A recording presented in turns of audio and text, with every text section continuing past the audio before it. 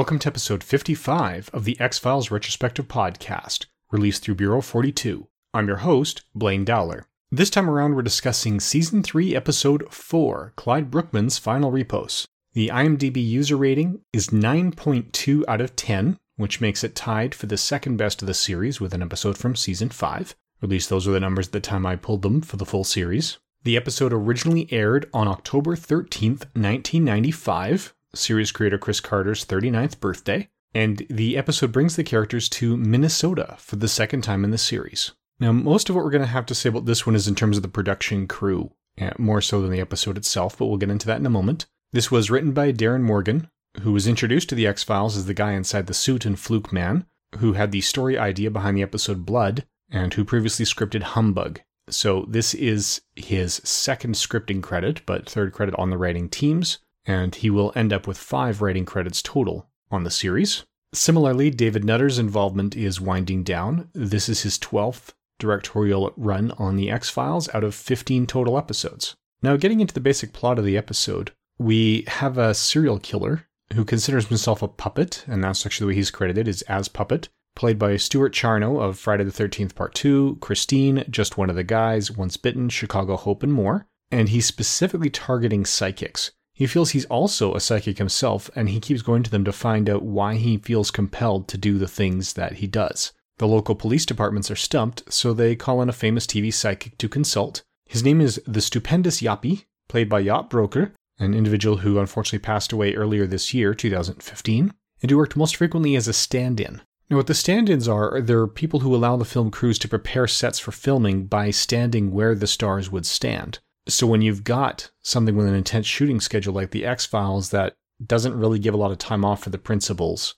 so David Duchovny and Gillian Anderson are in so many scenes, Duchovny in particular, that they don't have time to get things set up with Duchovny and Anderson on set. So they hire other people to stand where Duchovny, Anderson, and Mitch Pileggi or anyone else would stand, so that by the time Anderson and Duchovny are ready to come onto that set and film those sequences, it's all prepared and ready to go. Now, Jaap Broker was David Duchovny's stand-in on the series, so he's cast in a role with him in mind from the start, hence Jaap playing the Stupendous Yappy. Now, the way he plays it is just completely over the top, with wild eyebrows, giving vague advice, throwing Mulder out of the room for giving off negative energy, and even though his leads satisfy the local police, including one played by Frank Cassini of Watchmen, Time Cop, Little Brother of War, Break a Leg and More, and another officer played by Dwight McPhee of Pushing Tin, This Boy's Life, Snow Falling on Cedars, Gold Diggers, The Secret of Bear Mountain, and more than that, including 3 previous appearances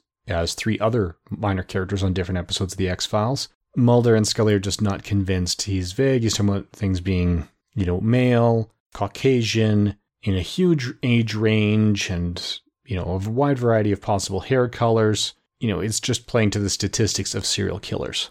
So Mulder and Scully are not at all convinced that those are useful leads. The useful lead that they get is when the next victim is found by a man named Clyde Brookman, played by Peter Boyle, who is probably best known for Everybody Loves Raymond, Taxi Driver, Young Frankenstein, Johnny Dangerously, and a lot more than that. Now, Brookman is recognized by Mulder as a genuine psychic who has the somewhat limited ability of foreseeing how people die, which is a fairly new take on psychics. So they ultimately learn that his ability is almost useless in terms of tracking down anything involved with the case. Mulder gives Brookman an object that was found at one of the crime scenes, and he's able to tell you exactly the cause of death of the sculptor who created it, but nothing about the owner or killer. We also see a very different take on the idea of psychics and psychic behavior. If the future can be seen, and it's inalterable, then what's the point of doing anything? And that's why Brookman is this miserable guy who just feels like life is pointless, because as far as he's concerned, it is. Nothing he does has any impact on how anyone else lives or dies. So he goes, it's all written in stone, I'll just play along. He does help solve the case, not terribly a lot through his psychic ability, although that's part of it, but more about having intimate knowledge of one particular victim, just because he happened to have sold him a life insurance policy, and once by leading him to the body of another victim. Now, when they're in the woods searching for that victim, he claims that he got his gift by focusing on the death of the Big Bopper and the accident that also killed Buddy Holly, even though they got some details wrong. It was Richie Valance who joined that plane after winning a coin toss. The Big Bopper was just too sick to drive and didn't want to take the bus. Now, Boyle himself wasn't a fan of playing in his own death scene. He'd had a few close calls due to his own health issues, and it was just very uncomfortable, so I decided to just make those sequences as quick and painless as possible for him. And Boyle did eventually live on to age of 71, passing away in 2006. Now, 2 of the psychics on this were also played by people who would be known to X-Files fans. Karen Conoval plays Madame Zelda here, who is one of the psychics that's killed. She'll return in season 4 under very heavy makeup as the mother of the Peacock family. Another was Alex Diakin, who plays another psychic, notably the last one that we see in the episode. He's previously been seen as a museum curator in Humbug, and will return as 3 different characters later in this season, and a 4th character in the second X-Files film. But the case continues as circumstances bring Brookman and the serial killer together, when Brookman is placed in protective custody in the hotel that the killer happens to work in as a bellhop. Brookman foresees the killer's death as, the killer attacking Mulder from behind after Mulder steps in a cream pie, and that's kind of how it plays out, although that almost backfires on Mulder.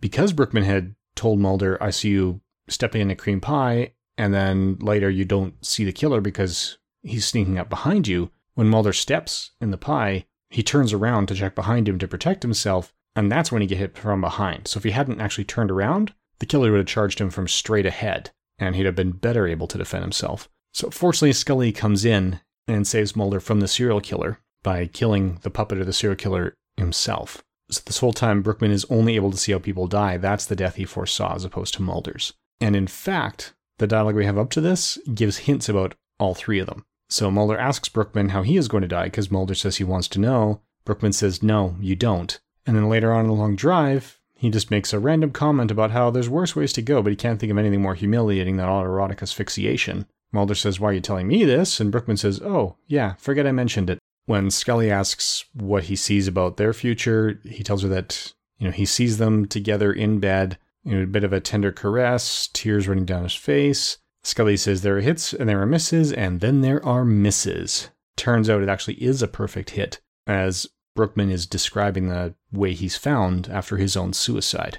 And we also hear him say that, when Scully asks if she's going to die, he tells her she won't. That's something that we'll actually come back to in season 6. Now, Brookman had also foreseen the death of his neighbor, as she was going senile and had forgotten to feed her dog, so the dog basically eats her after she passes away, and Scully adopts the dog and names it Queequeg. That's something that we'll be coming back to through the season because she does keep it through upcoming episodes. But I said a lot of this that we're going to be talking about is more the production and the crew, and not just about the stand-ins, but a lot of the references that show up in the script. When Darren Morgan first sat down to write this, he didn't plan to make it funny. He wanted it dark and tense, like his favorite episode of the series, Beyond the Sea. So when Brookman's trying to get hits and misses off these items that Mulder's giving him, he claims that a piece of fabric was torn off his New York Knicks t-shirt. That's actually a reference to Beyond the Sea. The more interesting references, at least to my mind, are the ones that go back to the classic silent comedy era, and the films of Buster Keaton in particular. So some of the less obvious references are the names of the police officers who are named after the writing and directing team of John C. Havez and Eddie Klein, who worked together on a number of projects, including 7 Chances, which was later remade as The Bachelor starring Chris O'Donnell. More notably is reference to writer and director of The General, which I think is probably the best silent film in history, a man named Clyde Brookman. Now, Brookman worked not just with the Three Stooges, but also with Buster Keaton on a number of projects, including his final one. Not all silent film directors survived the transition to talkies. Some had a tough time of it because it really changed the way movies were made. Prior to the talking pictures, a lot of times they wouldn't have the dialogue and even a lot of plot points figured out. They would just have a bunch of people standing in a room, having mouthed conversations with each other that weren't making any sense, and playing a variety of emotions and close-ups, which they could then edit together around a script that hadn't been finished yet. As soon as you make the move to talkies, you can't do that. So a lot of the silent film directors just couldn't work with the change and couldn't get further work. Brookman was not one of those. He was more so one of the ones that fell victim to the industry bias, where they're saying, oh yeah, you were great in the silent films? Well, movies have changed, and the silent film directors don't know what they're doing anymore, and just wouldn't give them a chance. So he ended up broke and out of work by the time the 1950s rolled around, to the point that he was so desperate and destitute that he borrowed a gun from Buster Keaton, went out to a very nice restaurant on Santa Monica Boulevard, had a meal he couldn't possibly afford, and then killed himself with that weapon in a public area. Some stories report it was in the restaurant restroom. Others say it was in a phone booth just outside, but it was on Santa Monica Boulevard in a public area in and around that restaurant. Now that's kind of a bit of a down note, and I don't want to end the podcast on a down note, so I'm just going to add some more trivia here. This episode was the first episode to win major Emmys. Now, they'd had some Emmy recognition in previous seasons. In season 1, Mark Snow's music was nominated for Best Theme Music, and it won the Emmy for the Best Title Sequence. In season 2, there were no Emmy wins, but there were much more higher profile in terms of Emmy nominations. There was a writing nomination for Duane Barry, a sound editing nomination for Duane Barry, guest actress nomination for CCH Pounder in Duane Barry, editing nominations, one for Sleepless and one for Duane Barry, cinematography nomination for One Breath, and outstanding drama series for the season as a whole. After those, season 3 is where the show would really make its mark. And we've talked about how the industry noticed it right off the bat. Fans are starting to notice it later. These Emmy wins were coming in to increase the profile. In season 3, the show would win 5 Emmys total and be nominated but not win 3 other Emmys. The first 2 wins in the major categories were for this episode, with outstanding performance by a guest actor, namely Peter Boyle, as well as outstanding performance by a writer, Darren Morgan. I'll go into detail on the other wins and nominations for this season as the season plays out. So in the meantime, while waiting for the rest of that season to come up, you can join us again in 2 weeks for The List. Please feel free to rate or review the show on iTunes, Stitcher, or whatever podcatcher you use, or share it with people that you think may enjoy it. And while you're looking for something to fill your time in the next 2 weeks, I would check out The General, which was directed by Clyde Brookman and co-written by him. It is now in the public domain, having been originally released in 1926. So you can get it from, internet archives, from YouTube, Kino Lorber home video in both DVD and Blu-ray. There's a number of other home video releases which are significantly cheaper for some pretty exceptional reasons. I call out Kino Lorber by name because they're known for doing some very high quality restorations of films. Not quite at the Criterion Collection level, but I would put them the second best for restoring films of this era. So The General is definitely worth checking out. I would highly recommend it. When there's the 100-year celebration of the American Film Institute, The General was one of the few silent films to make the list and the highest ranked of the silent films. I believe it came in at about number 17 out of 100 on their top 100 American comedies of all time. So very well worth checking out. So join us in 2 weeks' time as we discuss The List, and thank you for listening. Intro and outro music is Outside Poolside by Laswell, created under the Creative Commons license. All other content copyright 2015, Bureau 42. Please feel free to send any comments or feedback to bureau42podcasts@gmail.com or leave us a review on iTunes or Stitcher.